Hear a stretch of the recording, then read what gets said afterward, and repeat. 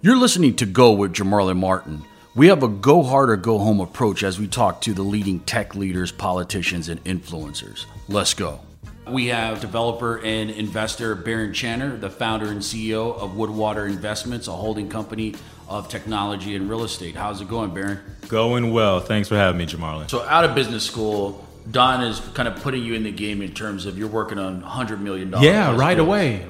Yeah. And then, you know, he and I share a similar temperament. So he appreciated the fact that once he armed me with the understanding of what he wanted to do, and he pointed me to the information, that ultimately my approach to what needed to be done would be consistent with his. And my temperament, remember, I'd been a wrestler. I'd been on a football team. So sometimes you have to understand how to work with entrepreneurs. And it's like working with your coach. Your coach is the boss, and he may say things in a way that's really meant to hurry things up. You can't be sensitive about it. Just do the work and do it to the best of your capacities. I was always cool under fire, including in when we were negotiating with other folks, and just played the team role well. So he allowed me to grow. Mind you, he was running a small organization deliberately because his view was, I'd rather a SWAT team than an army, right? It's manageable. You can have real relationships with each other. Yeah, you I like can that expression, yeah. Yeah, and you can actually control what you're doing. An army. So he's working with a lot of partners and contractors and keeping his full-time team kind of small. Yeah, and in addition to his talent with real estate, his extra juice, if you will, which is what we all as investors and developers bring to the table, is assessing the talent around you, right? Because you can have partners, but are the partners good or bad? Are they trustworthy or not trustworthy? And good partners who are trustworthy are worth 10, maybe 100 other people, right? You don't need a lot to be successful in this business. You just need to have good ideas and access to money. Everyone else is being paid, and if they're good people, they're going to do a good job for the money. Talk about leaving, the Don Peebles platform and starting your own platform. Sure. Well, first it didn't start off as an intentional thing. It's just got to a point where he was growing in a direction where he and I both agreed. I'm not sure we had this conversation, but it was obvious that the next plateau for him was New York. New York is, as a city, and real estate is location driven. New York is a Super Bowl if you're a real estate developer, right? So if your goal is to be a legend, you have to go there. The timing of that also coincided with the timing of my grandmother, who passed away in 2014. My grandmother being sick. Right now, mind you, I've probably, aside from going away to college, I've never been away from my grandmother for my whole entire life for more than maybe a couple of weeks, right? So this was someone with whom I had a very strong relationship. I knew that she was ill. She was in her early to mid 90s, and I did not want it to be that I was in New York or somewhere else chasing wealth while my grandmother was passing away and not being there. I figured if quote unquote I was losing time by not being with Don in New York, I could make it up. And so I ended up deciding that I had to stay in Miami. The timing was right for him to go to New York. It was amicable. We stayed in touch. And also, as I started to get into that and made the decision to stay in Miami, I just realized, it probably in the long run was a good decision, because at some point you've got to bet on yourself. If you're in the business of real estate, it's an entrepreneur's game. And if you're going to be an entrepreneur, the idea, it's time for you to become your own Don. Yeah. And part of that, even if not for me, part of the way I think about the world is, can I do something that, kids that I hope to have in the future can be proud of or benefit from? And it's hard for your kids to benefit from your job unless you're being paid an insane amount of money. But your kids can certainly pick up a small company and take it to the next level. And so I started to embrace. It started off with me wanting to be with my grandmother, whom I would see every weekend, and also my mother.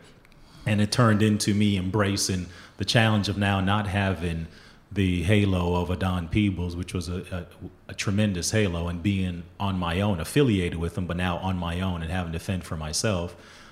The beauty of being an only child from Jamaica, is that I'm not afraid of, there's no such thing as fear of failure, because what are they going to do? Send me back to Jamaica to be what I was, a poor person in Jamaica? Okay, I've done it.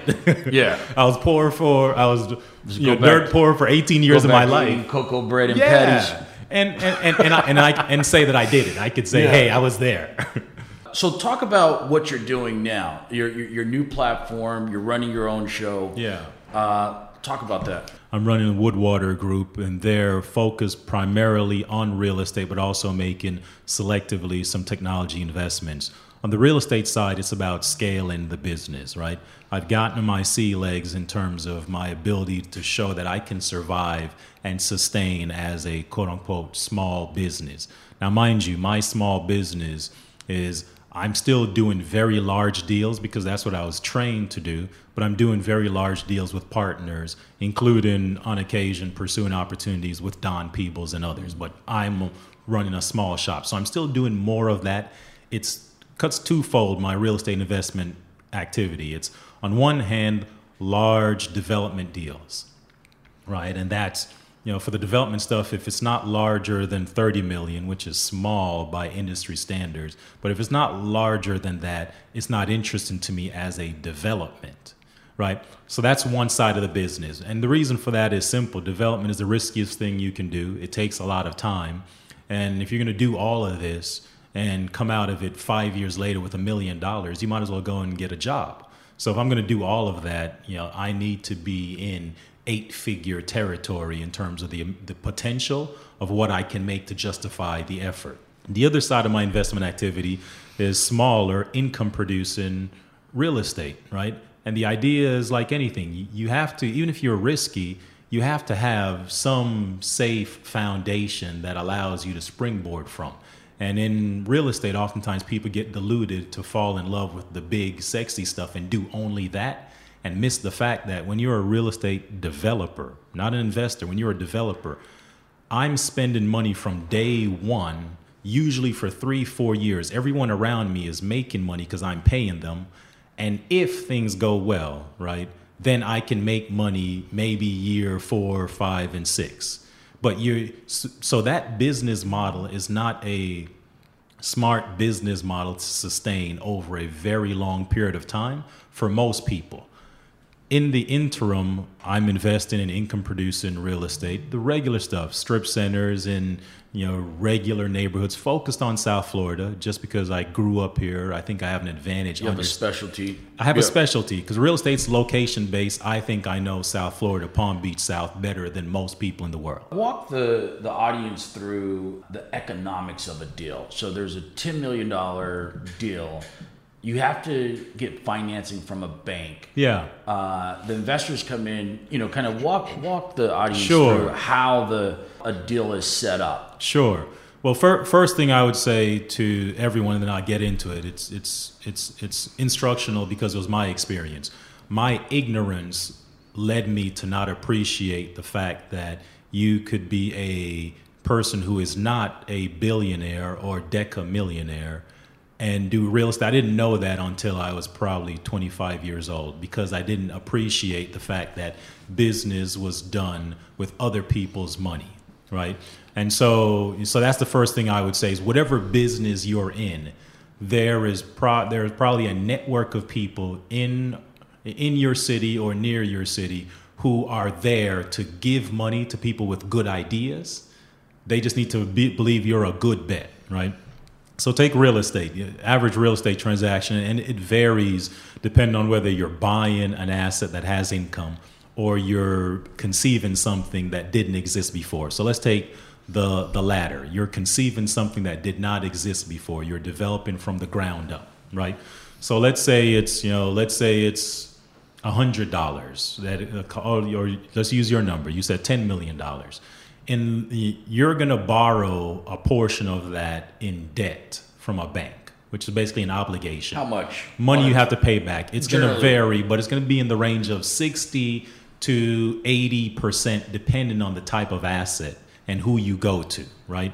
But these days, it's probably going to be in the range of 60 to 65% after the Great Recession, once the government stepped in and started to create new requirements for bank for new banking regulations, the banks have had to pull back in terms of the amount of money they lend. They used to lend easily up to 80%.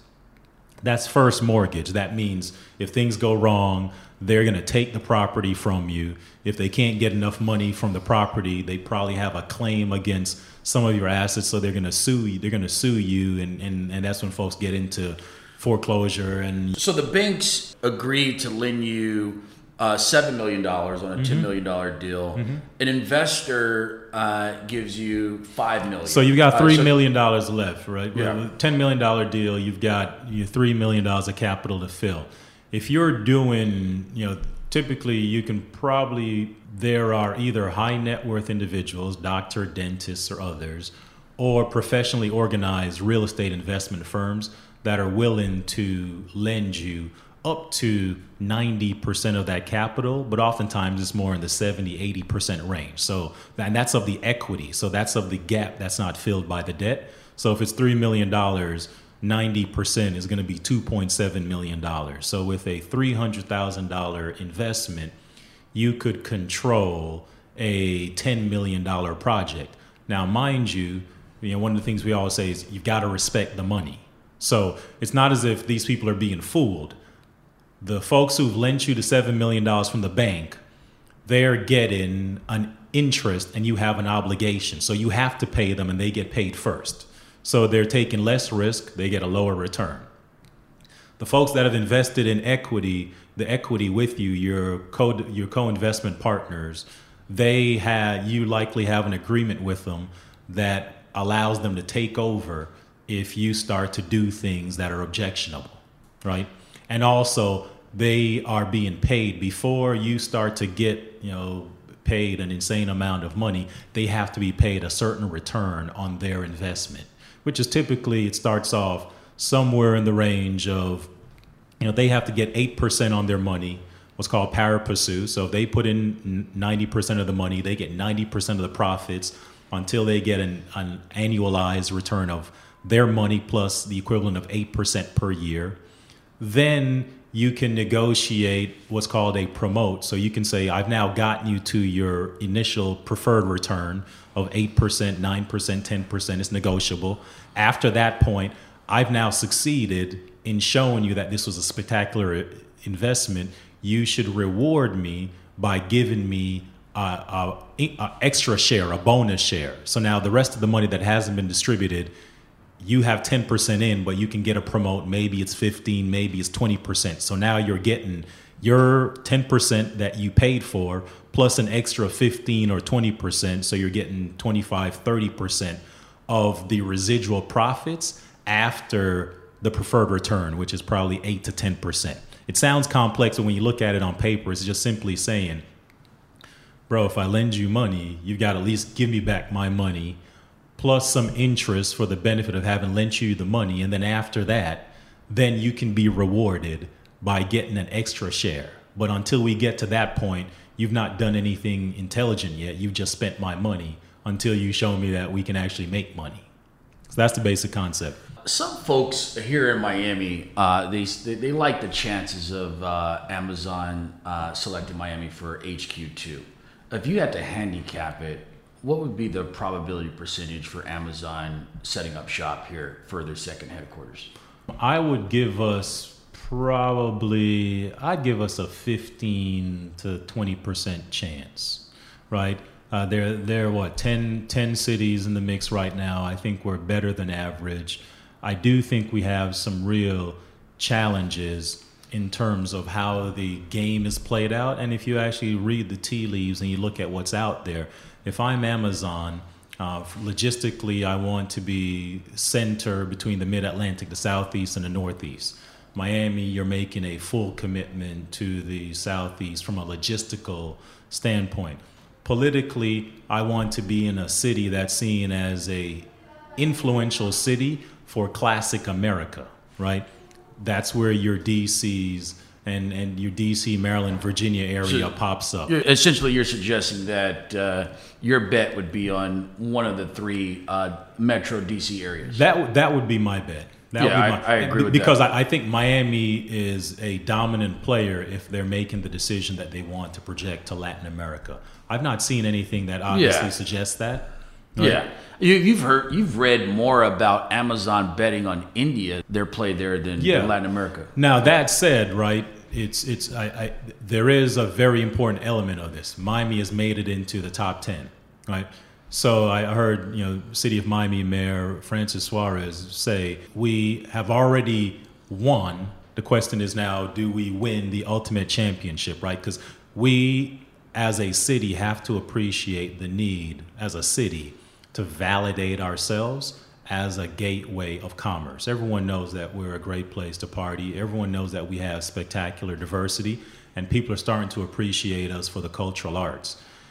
People aren't as attuned, in part because we haven't told the story, people aren't as attuned to Miami as a commercial gateway. And so they ignore the fact that Miami has the 12th, I believe, as of 2017, the 12th highest GDP of any Miami MSA. That includes Broward and Palm Beach, but we all know that Miami leads that. The Miami MSA has the 12th largest GDP in the country of all MSAs, right? So we're exceeded by all the names that you would expect, the New Yorks, the San Franciscos, the Bostons. We're the 6th largest based on population. So Miami MSA is an ascendant region from economically. And this is a perfect opportunity. Sometimes you've got to get into a fight to show people that you belong, right? Had I not actually gone to the college that I went to and actually taken the test next to kids from Japan and Sweden and elsewhere, I would have continued assuming that little old me from nowhere is less intellectual than them, right? Yeah. So you got to we're in the fight, and now everyone knows that we're serious. Who would you put after the 3 DC options? Who would be number 2 if we wrap the DC options into one? I think you can't ignore Boston. Right? Boston? Wow, that's interesting. And I think because I don't think they're making this move for pure commerce play. I think you can make a Boston move, and that move can be about future intellectual property, having direct access to the Boston corridor and all of the artificial intelligence. Talent in school seemed like it was right. Score very well. Yeah. And then I think they'd probably be able to get adequate amounts of land, and they would have the region strongly in support of them, and they would be clearly the big dog of Boston. Like if they go to New York, they're going to be big. But you've got major financial institutions. You've got other major technology companies there. If they go to Boston, they would be clearly the dominant player in the new age technology space there. And in terms of HQ2's impact on the black community, in terms of whatever city they select, what would you say that the biggest impact would be Atlanta in terms of property value increases, in terms of we saw what happened near Reno with Tesla, we saw what happened in Seattle with Amazon, but wherever they place their bets, there's a high probability that those housing prices are going to increase. So what selection do you think would have the biggest positive impact on the black community? It's tricky, right? And it's in part because the fate of my experience has been the fate of the black community is often decoupled from the basic economics of a situation. So if you look at most places that go through an economic renaissance, in part because we're not participating in that economic renaissance at the same level as others. We don't own businesses that are actively participating. We don't own homes at the same level. We don't actually benefit as significantly as we should. And what that then translates into is we're disadvantaged because the environment has gotten better, folks have gotten richer, and on average, the black community has not. And so now they're made poorer relative to the others because things have gotten richer, and they're forced out by the economic circumstance because they can't either afford the rent or can't afford to own in the area. So I would say it would be tough To me, the place that in which it would benefit the most would be the region that would be most aggressive about negotiating to ensure inclusivity in the economic fallout or economic windfall. So where is the place that's talking about about training and jobs? Where's the place that's talking about contracts for our business owners? Where's the place that's expecting equity participation for our investors, right?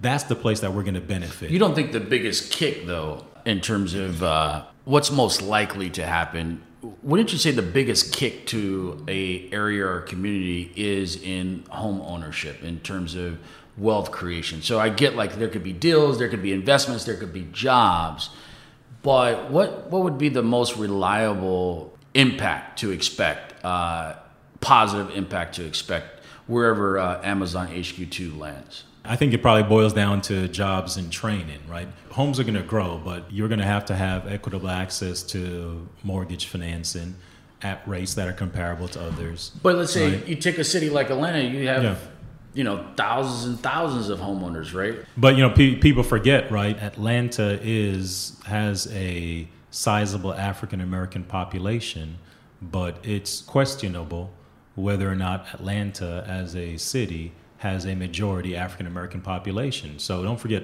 there are a lot of Caucasians and others sitting in Atlanta that would also benefit, and God bless them for it. Yeah, right? I mean, other people are going to benefit for sure. Other people are going to benefit. But the bigger point that I was making is that the value of homes going up may be relevant to a couple of the folks that are there, but there's also the displacement effect, right? Yeah. Can you trade out of your home? I believe everyone should have the right to sell their home. The question is, if you sell your home and make and capture the wealth that comes from that, the equity that was built into it, can you roll into another circumstance that is actually beneficial to you, or have you now created you're sort of cash rich but property poor, right? Because you can't find something that you can afford. What are your thoughts on folks in Atlanta being concerned that, hey, if Amazon HQ2 lands here, this city is going to flip to white, from black to white. It's going to be gentrified, and Amazon is really going to impact the character of the city in a negative way, specifically as it relates to black people. Yeah, I mean, I wouldn't characterize it as negative, but I think there were definitely a net negative, at least for folks who have voiced concerns. Got you. So I think that's a legitimate concern, right? If you look at the numbers and if you paid attention to the recent mayoral race in which the population dynamics were brought up, the reality is today the city of Atlanta it's questionable. I couldn't tell you because I've not studied it, but it has a very large Caucasian population that I believe either is equivalent to or already exceeds the black population. That's just not obvious in the politics of the city. Well, some people would argue that the white Democrat who ran for mayor, she almost won, and the politics are actually supporting what you're saying, and that this thing is really right down the middle. And I'm not sure she was a Democrat. And, I had the privilege of being exposed to some of the numbers by colleagues of mine, and what became obvious to me was there is a huge skewing of the Republican vote, almost to the tune of, I think she got maybe 80% of the Republican vote. And you ask yourself, are diehard Republicans just voting for her because she is white, or do they know something that we don't know? I would think that, hey, there's no way a conservative Republican is going to be mayor of Atlanta. So if we have to have a Democrat mayor, most likely this lady is going to run Atlanta better, and she has more distance than the old guard establishment, who many perceive as corrupt. I hear you. Yeah. To knock on a key point, though, I think we've got to appreciate the numbers as black people, right? We're 13% of the national population. We're also in an era during which you're having the rise of super regions, right? So folks, baby boomers and millennials are all moving wherever they live. They're generally moving to an urban environment, and that's of all races. So if white folks in the Southeast are looking around and saying, where do I go? What's a spectacular city for me to live in and have a really cosmopolitan experience? The list is relatively short in the Southeast if you're not looking to travel 500 miles. Maybe you look at a Nashville. You're certainly looking at an Atlanta. Maybe you're considering an Orlando. And so folks are going to start to move there. When those folks start to move there, 87% of the people in this country, maybe 88%, are not black. So that means that net, the people who are going to be moving in are going to be, particularly a city like Atlanta that has had a rich and history of a high black population. They're not going to get 6 out of every 10 people now moving to the city, now that the city is one of America's leading city, will not be black. So just over time, it's going to, the numbers are going to dilute a bit. Right? Do you think the black community in Atlanta should resist this demographic change? No.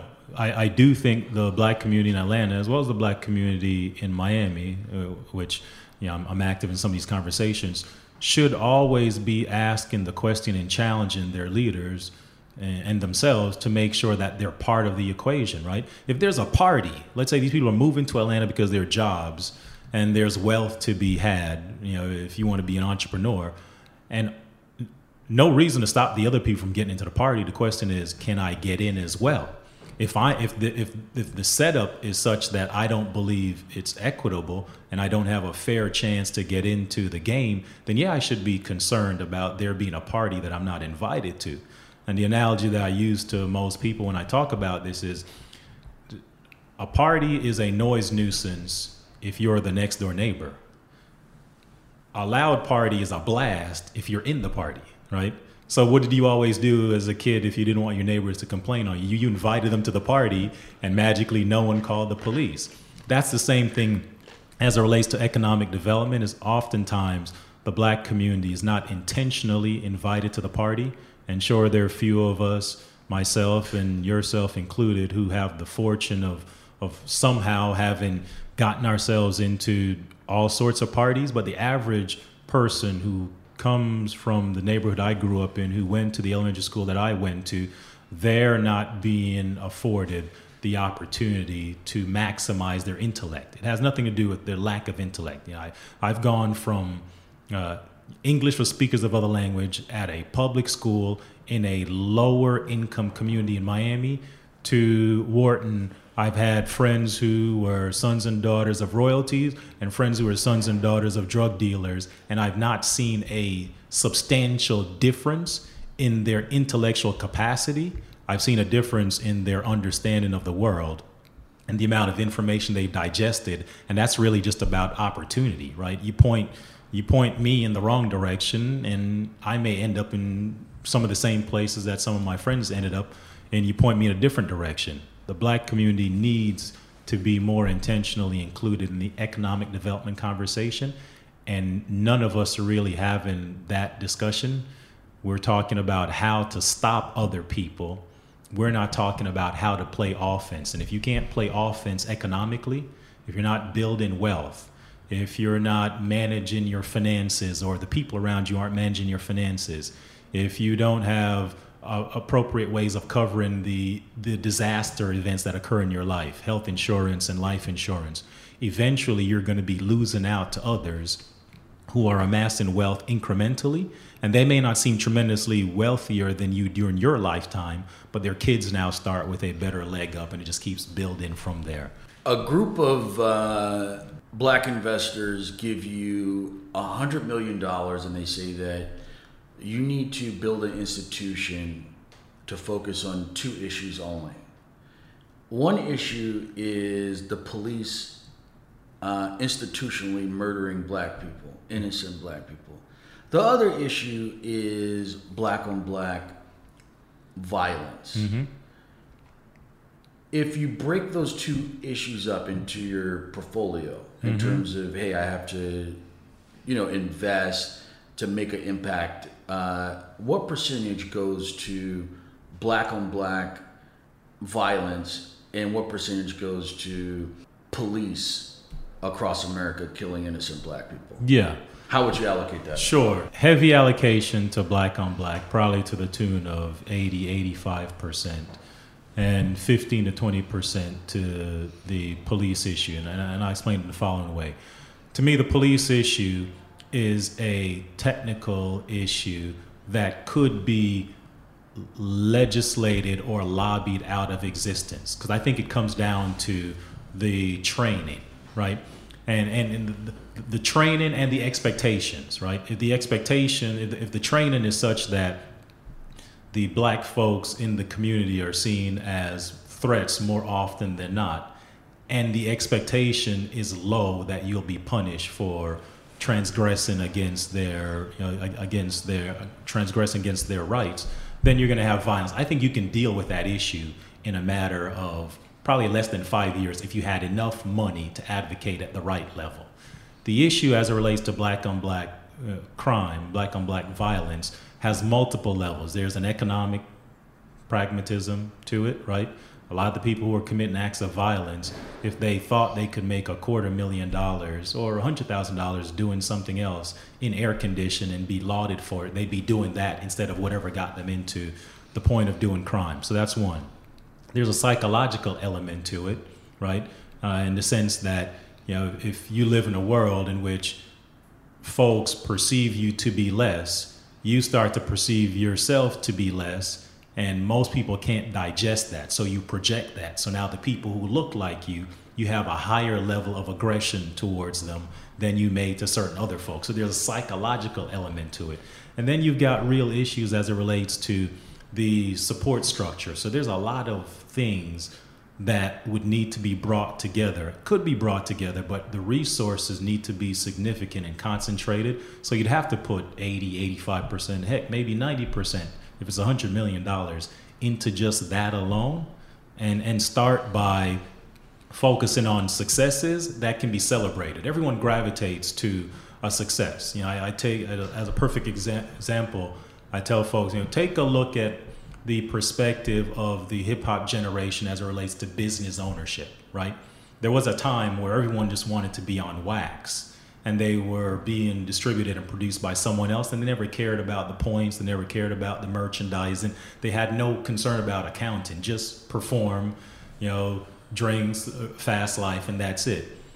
You move forward and they start to realize that the people they idolize, the Master P's, the Diddy's, and others, are actual business Jay-Z's, are actually now thinking about business ownership, and magically all the same people who have always been perceived to not have an interest in anything cerebral and not be interested in business all want to be a boss.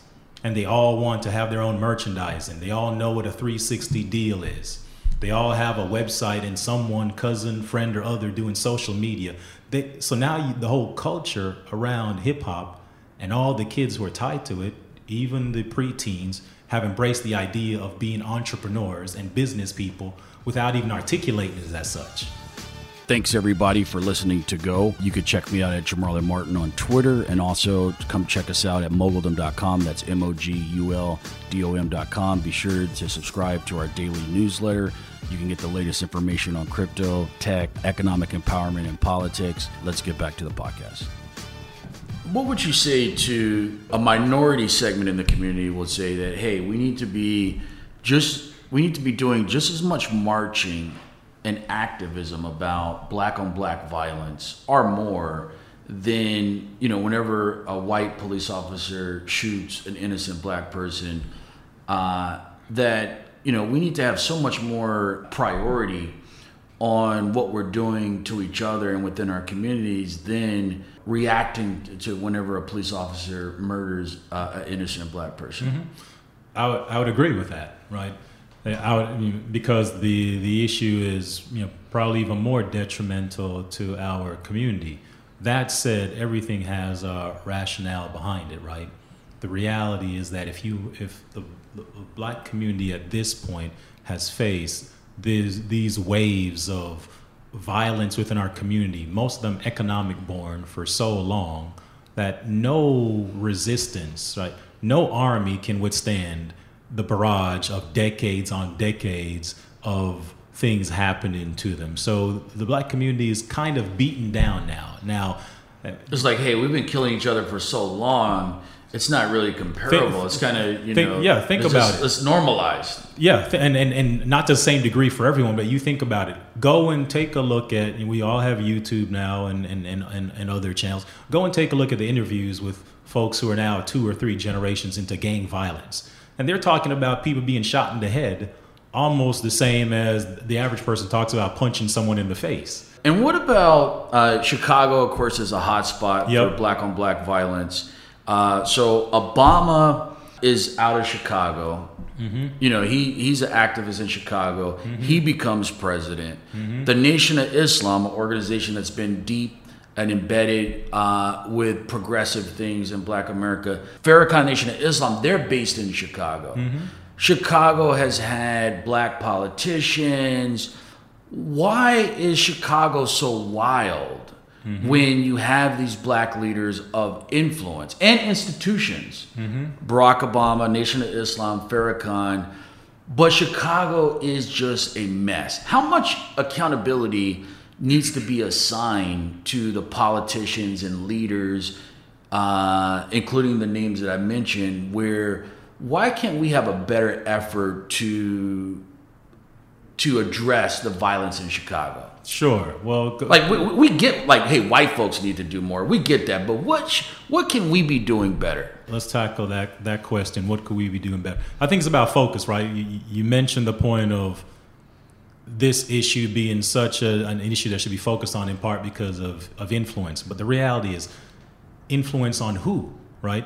If you think about the folks who are really living the violent episodes in Chicago, and by the way, Baltimore went through its stretch, Miami went through its stretch, LA, New York. So this thing comes and it goes. It's not endemic or unique to Chicago. It's just unfortunately their time now. And it seems as if, but it's relevant, right, though, that Barack Obama is from Chicago. Yeah. He pushed his activism in the streets of Chicago. He's embedded in Chicago. He becomes president of the free world from Chicago. He knows that Chicago is a mess. The Nation of Islam is based in Chicago. Mm-hmm. Okay. But the issue on black violence, it seems like it's getting worse, meaning that you have black leaders and institutions in seats of influence and power, but this issue is getting worse. It doesn't sound sensible to me to expect that white folks are going to change or the police departments are going to change anytime soon. So it sounds to me that the focus should be on how can we pull our resources together, hold leaders accountable, and better address the violence in Chicago. Yeah. All right. So let me tackle that from my perspective.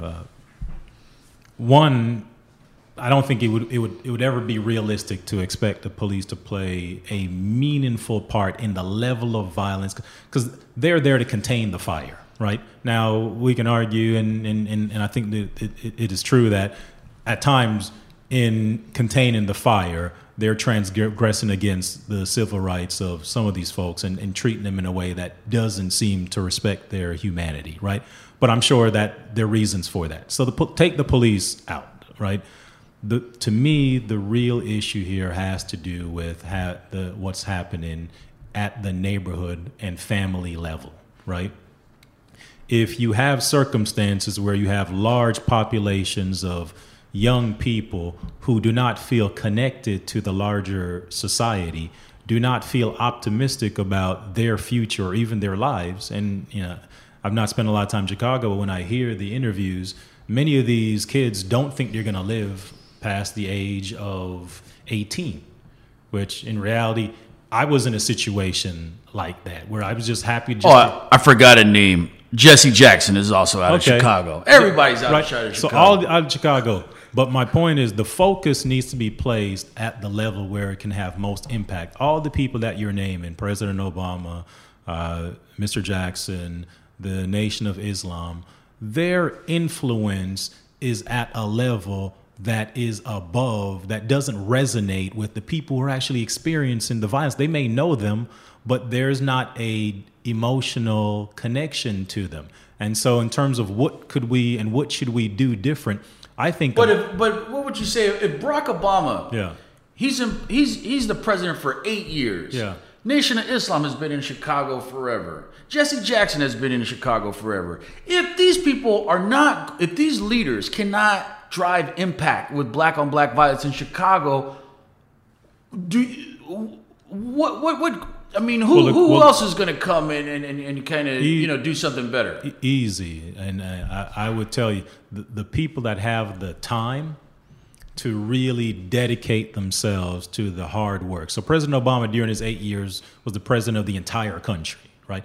I think we're going to see here. I don't buy that. Right? I get that President Obama was the president of the entire country, but you have seen over and over again when presidents get in power, they really respond to their donors, the people who supported them, in nuanced ways.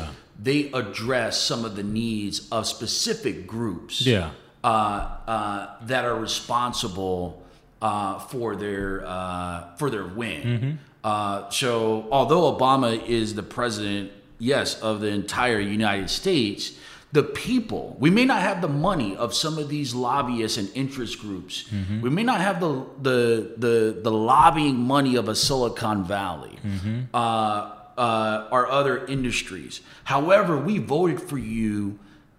We voted for you in masses like never before. Mm-hmm. So we deserve for you to stick your neck out and deliver for this community specifically. Mm-hmm. I think the challenge is this, and we're talking about black on black violence, and we're using Chicago as an example. There are others, but we're using Chicago. No one person can address that issue in a sustainable way, right?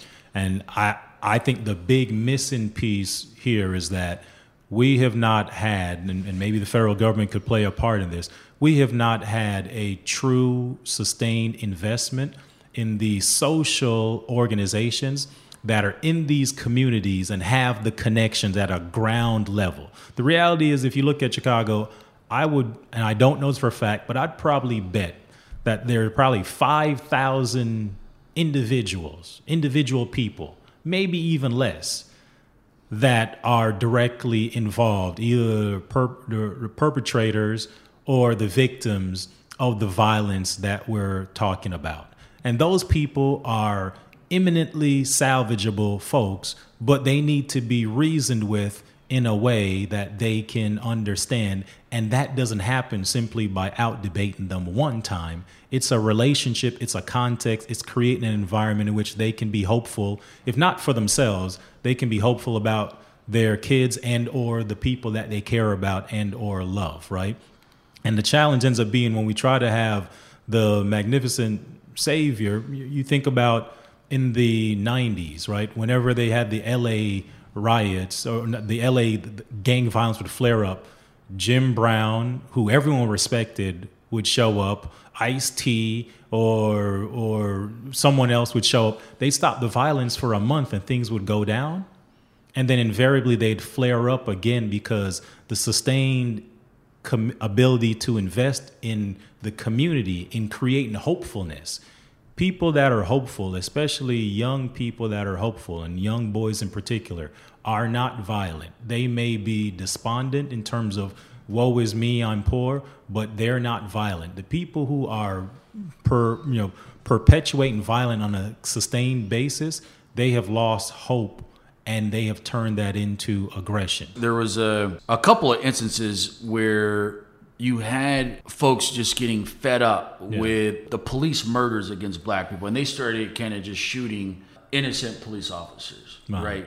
Do you think the police departments in America should expect more random violence if the black community is just going to have to just absorb what I believe is systematic oppression, with the killings of innocent black people, meaning that the more this goes on and the more visibility that's out there, we have the cameras, we have it on video, the people are really in tune in terms of what's going on at the local level now.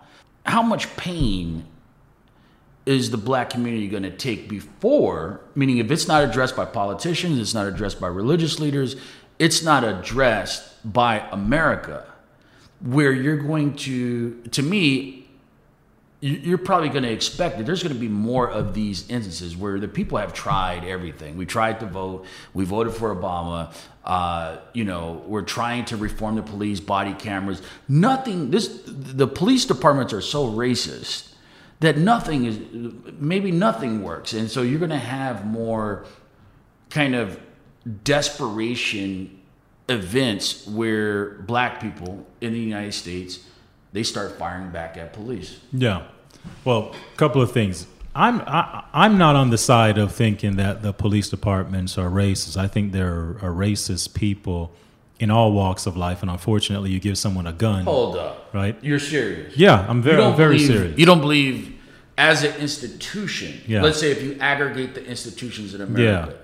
Obviously some police departments are better than others. You don't think that there's enough data out there to say that the police departments in America are racist? You think? No, I think a couple of things, and to qualify that, right? I believe that most instances result from easily discernible circumstances. So I think the policing that we see, right, because that's what we're talking about. The policing that we see is a combination of two things. One, the larger society, including black people, have been deluded to believe that black men are the biggest problem in our society, right? And in terms of physical violence. And you just think about it, most people I know, if they're walking around at 11 o'clock at night and they see a random black guy they don't know who's not dressed in the way they assume, they're now magically more curious about what that person is doing than if that person weren't black. That's everyone, right? So I think you have that, that's one layer of this, is there's this negative bias against the black male in society, not created by black people, but we've inherited some of it as well. That bleeds into the police as well. The other part of it is the capitalism around the existence of police forces, what they're protecting and who from, lead them to be in our environment far more than anywhere else. And that's borne out in just drug arrests. Anybody in their right mind would know that black folks are not using more drugs than others, yet we're arrested at equal and maybe higher ratios. Why? Because the police are told you should go and police that neighborhood. So you have the combination of the bias meeting more instances of things that can potentially go wrong. And then over time, there's just a certain apathy that's built up. If you've always just chased people down and arrested them and thrown them in the back of the car, then chasing people down becomes what you do. And then when they start to escalate, you escalate and you bring your frustrations. Also, you have... Okay, hold on. So you're defending the police department? Not defending. I'm just saying that I think you don't think that it's fair to say that police departments in the United States in aggregate are racist? Is America racist? Yes, I believe America has. But the police departments are not. I'm saying they're not uniquely racist. That's all I'm saying. They're not uniquely racist. I believe that they have a racist bias that they inherit from. But it's like saying, are banks racist? I believe that the way they practice their lending habits could be discerned as being racist. Are employers racist? If you look at the way people hire, same credentials, LaQuisha Smith and Mary Jane, LaQuisha Smith is going to be given the job at far lower, and those are studies being done. So our society has a racist bias that's been built into it that we've never actually dealt with in terms of a conversation.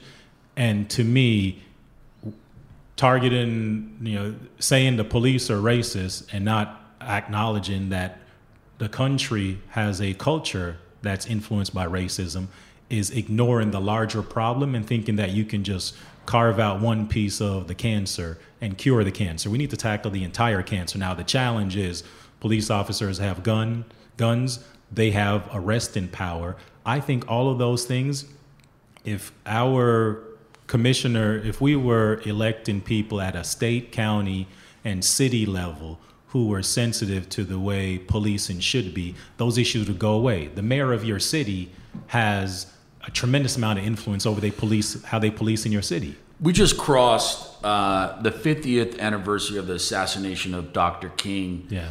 If Dr. King could speak to us from the grave and kind of analyze what's going on, what type of modern message would he have in terms of in your study of him? Yeah, well, I think that'd be an interesting conversation. My belief is that there are two primary themes that would come out. One, stop locking me in the box of being Mother Teresa, right?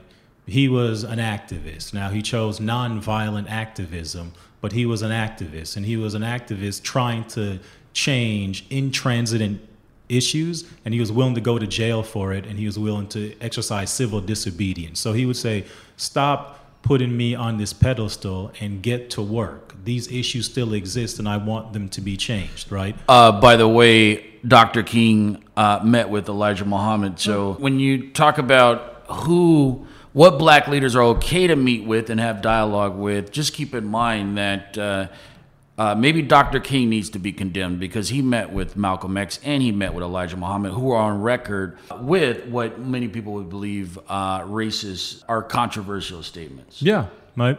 So he would definitely say that. Then he would also say, this starts with race, but it doesn't end there, right? Because remember, he was moving on to the Poor People's Campaign, and he was moving on to the Poor People's Campaign as a means to an end. It's fine to do away with racism, but if there's no racism and I'm still poor, has my life substantially been enhanced, right? The idea of being able to enjoy the fruits of your labor, the idea of being able to enjoy the fullest extent of an American society, which is capitalist, has to take into account economic status. And so he would encourage all of us to focus on what are we doing to deal with the income inequities that exist. In some